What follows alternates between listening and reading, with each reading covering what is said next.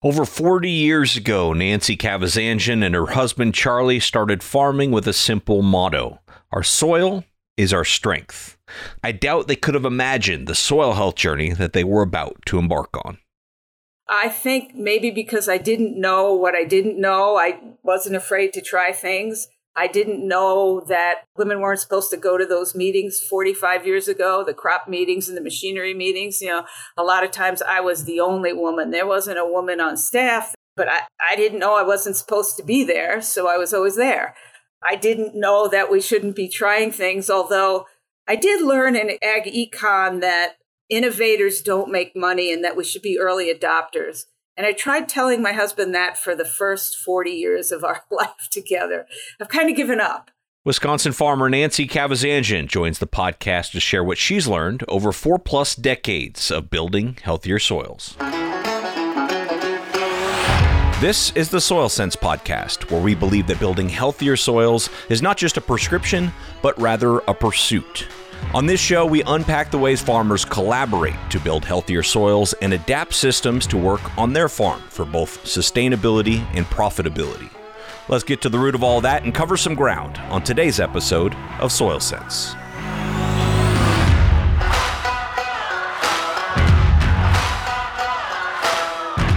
Hey there, thanks for tuning in to Soil Sense. I'm one of your hosts, Tim Hamrich. Joining me, of course, is my co-host, Dr. Abby Wick, and we're sitting down with Wisconsin farmer Nancy Kavazanjian.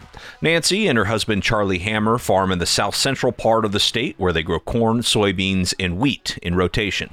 Over the years, they've been innovators in soil health, including things like no-till and strip-till farming, and they were one of the first in their area to regularly use cover crops.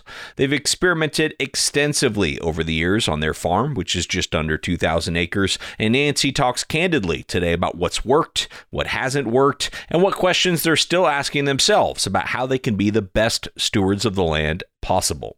We'll talk about her farm and her soil health building practices, but we also get into things like how she looks at soil biology and what prompted them to want to implement prairie strips and pollinator habitat, and the experiments she's still conducting with partners there on the farm.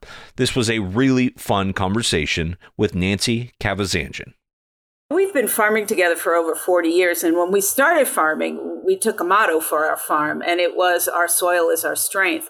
Because we knew as crop farmers here in the middle of dairy country that what we could do best was to grow good crops. And we knew to grow good crops, we needed good soils. And what that has evolved over the years. So we were early adopters of no-till, and we're now mostly either no-till or strip-tillers. We brought cover crops to the area because we were no-tillers. We saw value in these tillage radishes. That was one of the first things we planted on a wide scale.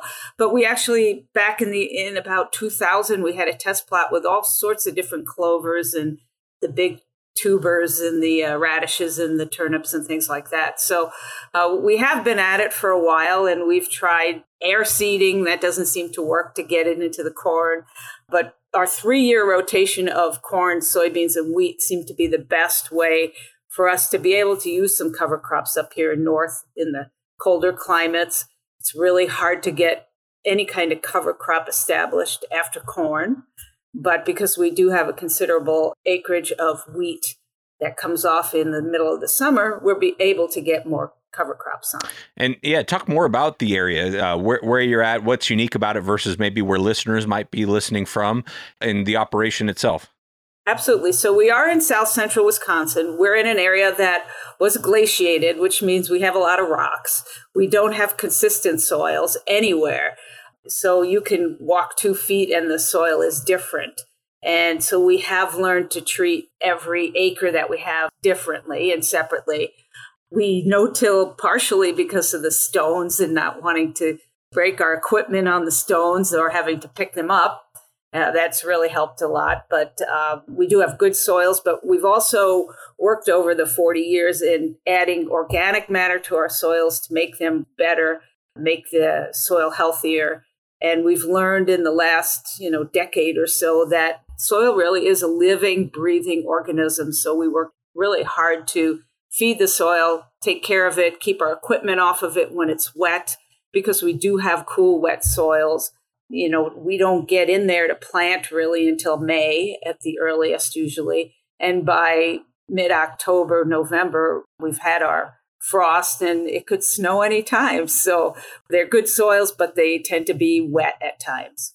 How much of a role did those cover crop plots that you mentioned, how much did those play in your adoption of different cover crops in rotation?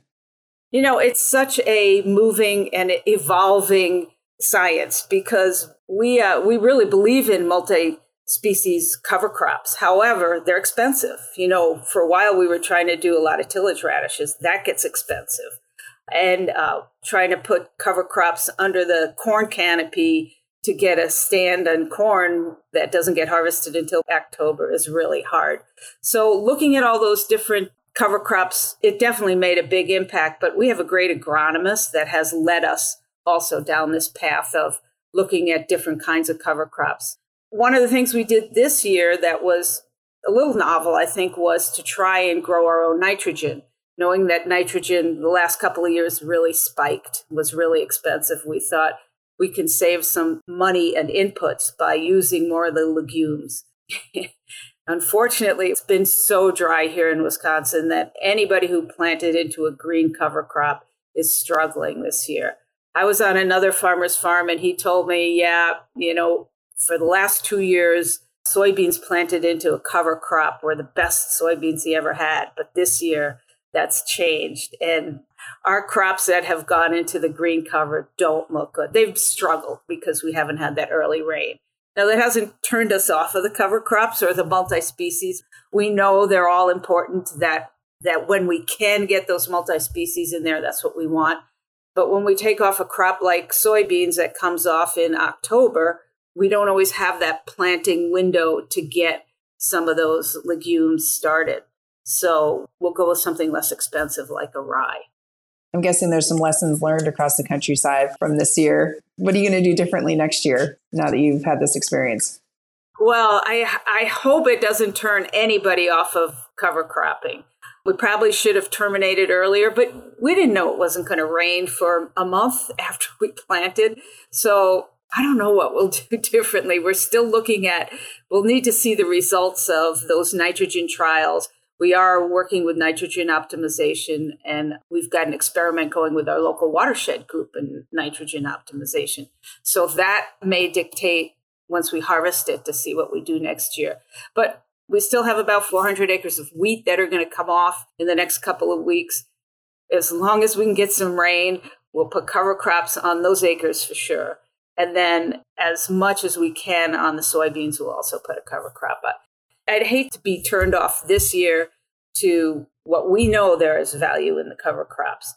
There are also some really good programs coming along now with these climate smart programs. We have a local group that's going to be helping us offset some of the costs of the cover crops. So I think we'll be planting as many cover crops as we can. Well, talk more about this crop consultant that you work with. One of the beliefs of this podcast we have is that, soil health is a collaborative effort, and it's pretty cool to hear about getting support from them. So can you just talk about who that is and how long you've been working with them and how that relationship looks? I think our agronomist, he's a private crop consultant, Bill Stengel here in Wisconsin. He probably knows our land better than we do. He's worked with us for over 30 years, probably closer to 35 or 40 years. So he really knows our ground. He's very innovative, and he knows we have a stomach for some innovation. He's been with us through all the losses and the goof ups. And, a lot of times I think a farmer is out there on their own and they need somebody to talk to and to give us feedback and just to talk to and figure out, what we should do. And he is a great agronomist. He's part of our operation. And I don't know that we could farm without him. That's great to hear, because I do think having somebody to talk to about this is really critical.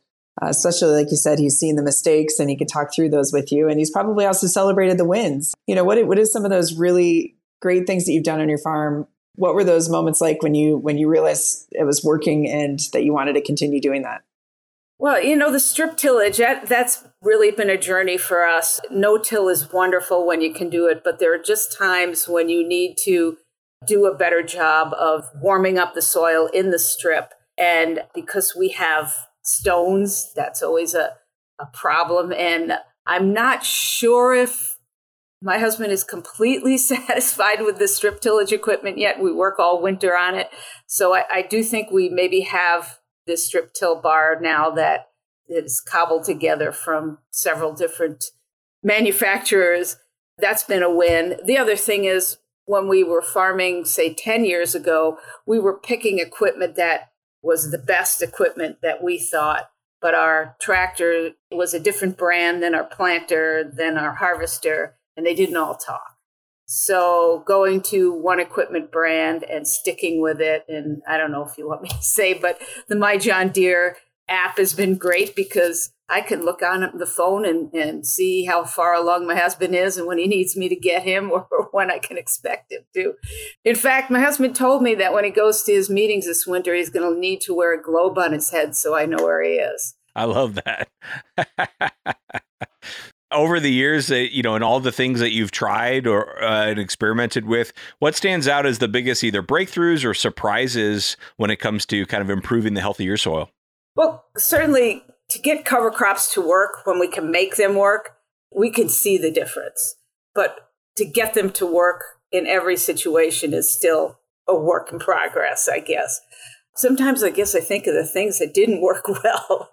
I can think back about 15 or 20 years, we had a bar that promised it was going to, on the go, test the amount of nitrogen in the ground and then apply it. And that didn't work.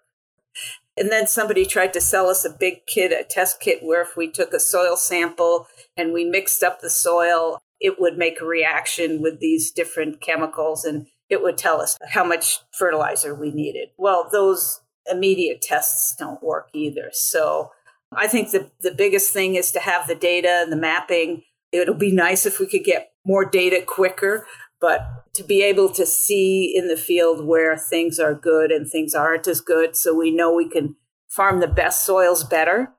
And then areas that aren't good, we'll put into a perennial area. So we have prairie strips on one of our farms that's a big slope that it was eroding even with our no-till and our crop rotations. We put some prairie strips on there.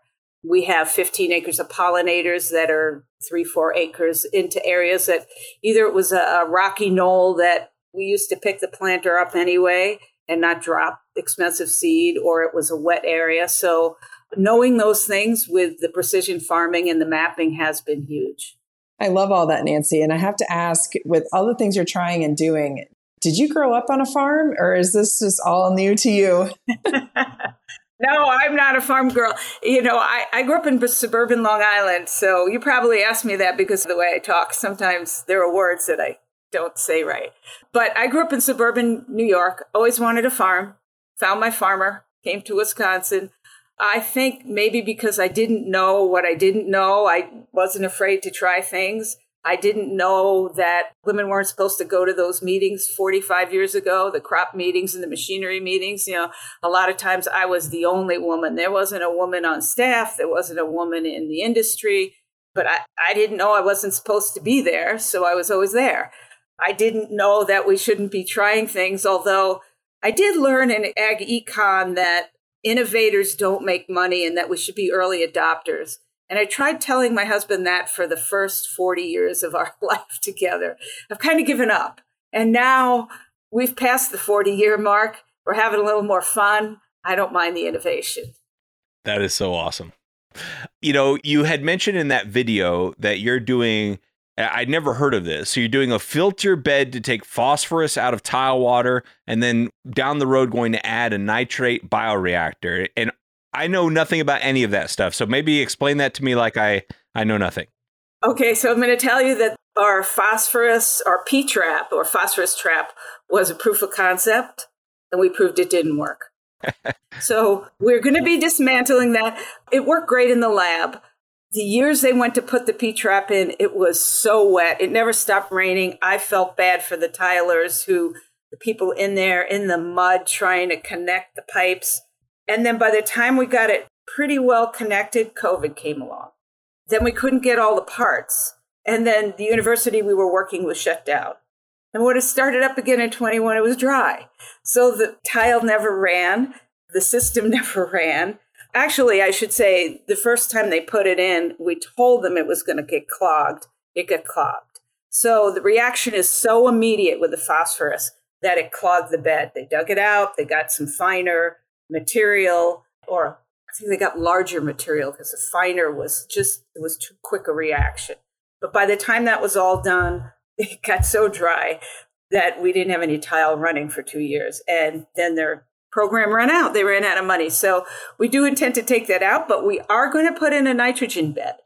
And truly, where we put that system, there was not a lot of phosphorus coming off the land. There was enough that we could have tested it, but because of our rotations again and our use of cover crops and our no-till, we weren't getting a lot of phosphorus through the system. But one of the great things when we did that, we were tiling the land, so we thought it was a good time to put that phosphorus trap at the end of a tile bed.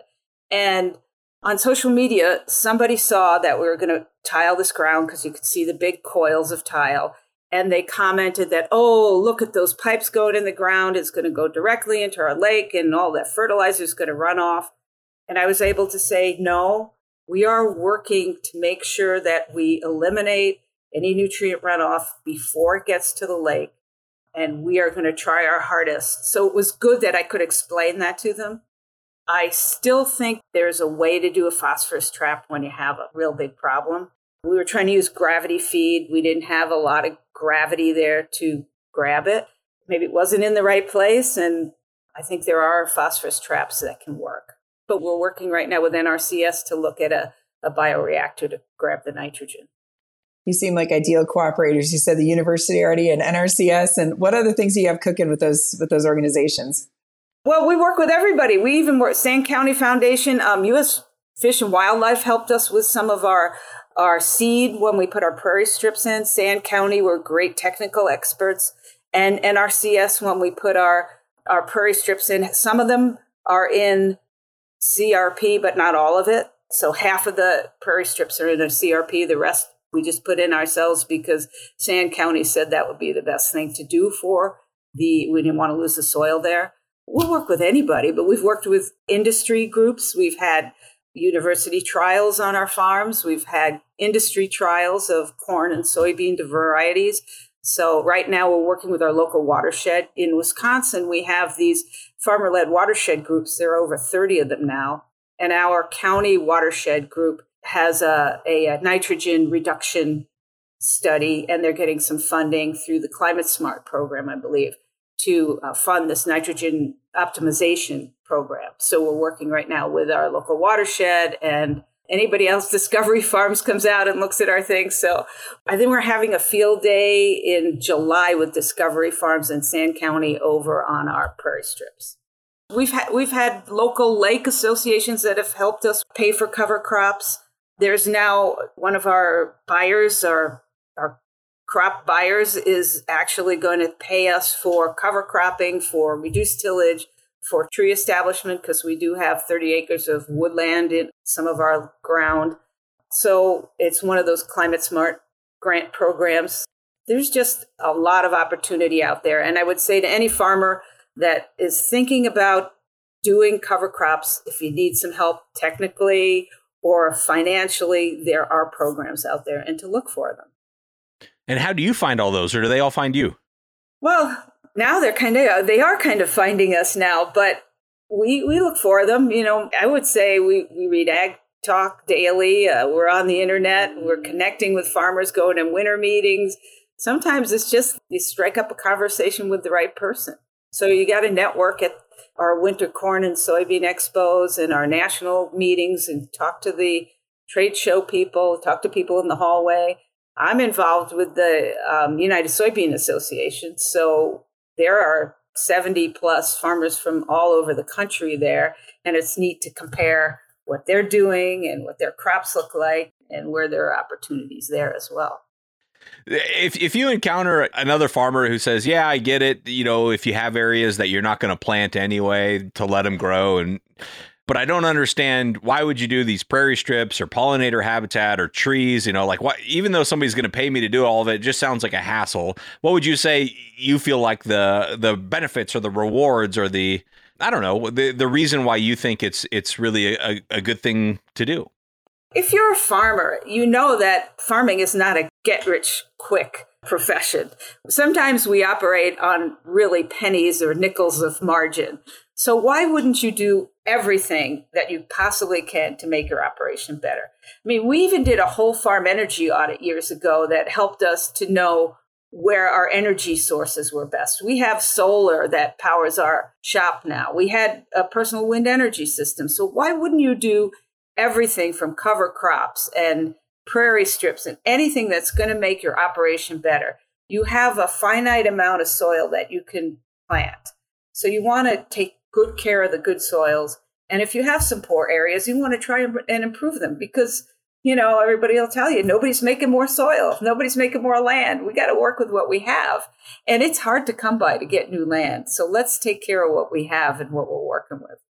Gosh, I'm trying to think of, maybe there's some really good takeaways on the, on the process also of how you logistically do these things on a field. And so maybe you could walk us through what that would look like. It can get really frustrating. So I will tell you, we were working with one of the biological companies because we're looking at biologicals. Is that something that can add to our operation? And when you have to put in test plots with repeatability and you have to stop every so often, it's very frustrating to the person planting and the guy who wants to get it done. And then it's going to be frustrating at harvest time too. So logistically, our agronomist is out there. The person who wants to plot, they're out there. And then sometimes you just have to take a deep breath and know that it's not going to be easy because, if you want to try something on your farm, it's going to take a little bit of management and a little bit of patience. So working through it logistically, I don't know, it's all hands on deck and keep your fingers crossed and hope that you can get through it. That's about the way planting season goes anyway, isn't it, Abby? I mean, planting season isn't much different. When you start and it's time to go plant, you get your planter ready and you've calibrated everything, you go out to the field. Is it going to be right immediately? Maybe too dry, maybe too wet, maybe too cold. And then you plant, it looks good, and then it doesn't rain for a month. So then it looks like heck. And which part of your system are you thinking about most right now as far as how can we tweak this next year or in the future? I think planting green, it just looks so bad this year. I hate to say it, we need to maybe terminate that cover crop earlier. And then the other problem we have is with slugs. They're feeding on the cover crop as well. So that has always been an issue for us. We really want to make cover crops work, but the other thing is we are growing wheat, and that wheat should be counted as a cover crop, except that we harvest it. So we do try to keep our soils covered, whether it's corn stalks and leaves or soybeans spread out. We don't moldboard plow. So sometimes maybe that's the best alternative. I like that. I think sometimes we forget to include our crop rotation in the diversity piece. And we try to get so much diversity in the cover crop that we forget about the rotation and the importance of the diversity in that. Yeah, one of the things, I've heard that is also going to be really important for farmers is looking at deforestation. And that's why I say, a lot of our fence lines have been taken out because it just makes it easier to farm. But we may be looking at putting some of those tree lines in to protect our soils a little bit better and getting paid for it. So I don't know, maybe there's trees in our future. We do have 30 acres of beautiful, they used to be CRP, and we have several acres of black walnuts that I say, that's my legacy. That I know I will be leaving to the next generation to harvest someday. Those black walnut trees will be worth a lot. We'll never see that, but they look great. So when I look to the future, I think maybe we need to think more about some of those other things. And along those lines, is there a next generation that's wanting to take over your farm when you and your husband are done farming? So we say we're growing our next generation. They are our grandchildren. They're 8, 6, 4, 1, and 1 on the way. We'll see if we have a farmer in the future. We're not ready to give up. So I think it'll be a really good timing for us. Our daughter and son-in-law have about a small farm, 60 acres. They've been doing U-picket strawberries. They've rented some more ground this year. They're growing corn and soybeans on, and we're helping them learn how to no-till and use more cover crops and do things like that. That's awesome. That's great. Well, I want to go back to something really specific you mentioned earlier. You mentioned tillage radishes. Are those still a part of your cover crop mix? Or I can't remember exactly what you said about them, but it made me want to ask if you were still using them. We first started using tillage radishes. It was pretty much a whole field was tillage radishes. And then if you remember, when they start to disintegrate after they freeze, they give off a unique odor that has all the neighbors up in arms and the police looking for dead bodies or rotting fish or whatever. We still do like the tillage radishes. We've cut back quite a bit. Again, they're expensive. They go in a mix with the purple top turnips and the legumes like peas and cowpeas and obviously some rye or oats or something like that. But we do have them, and I love to always throw in a bag. I'll go get a bag of black oil sunflowers to throw in the mix just because the sunflowers look pretty, and it makes the neighbors notice.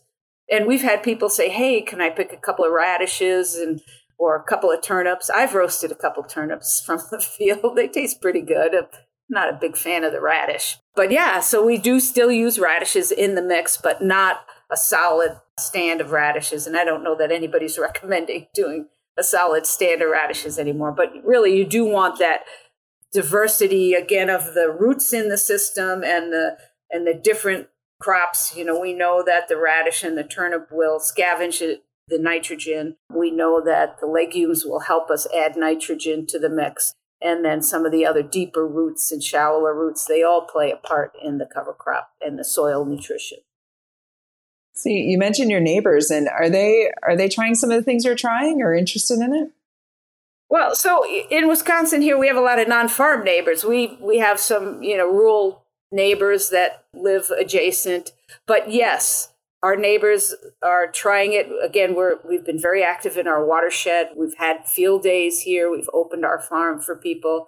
People always calling and asking us, what are you doing here? Or what do you suggest? So we share all our knowledge as much as we can. Well, this has been awesome. Thank you so much, Nancy. One of the questions we always like to ask as part of kind of wrapping it all together is, if you could stand up and give a presentation among your peers of other farmers around the country about soil health that are on, different points in their journey, what would you want the take-home message to be? Soil health is a journey. There's not one right way. It's not going to happen overnight. It's a long-term payoff to keep your farms healthy. And in the long run, it'll be worth it. We've been at this for 40 plus years, and we are seeing the rewards of taking care of our soil. So I would say try it, stick with it, always evolve and look for new ways to take better care of your soils and your crops. All right, well, that's it for today's episode. Thank you so very much to Nancy Kavazanjian for taking the time to be on the show. I really found her soil health journey inspiring and her continued curiosity to keep trying new things over 40 plus years, something that was just really remarkable about her story. I hope you enjoyed that as much as I did. For additional resources, if you want to learn more about cover crops and soil health more generally, make sure you check out the Farmers for Soil Health website. That's at farmersforsoilhealth.com.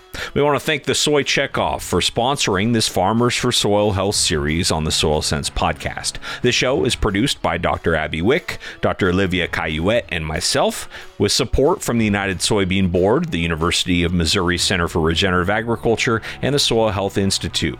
If you're at all interested in what soil health looks like in practice and on the farm, I highly suggest you subscribe and follow this show on your favorite podcast app and leave us a rating and review while you're there. Until next time, stay curious, keep collaborating, and don't forget to take a minute to stop and smell the soil. Have a good one.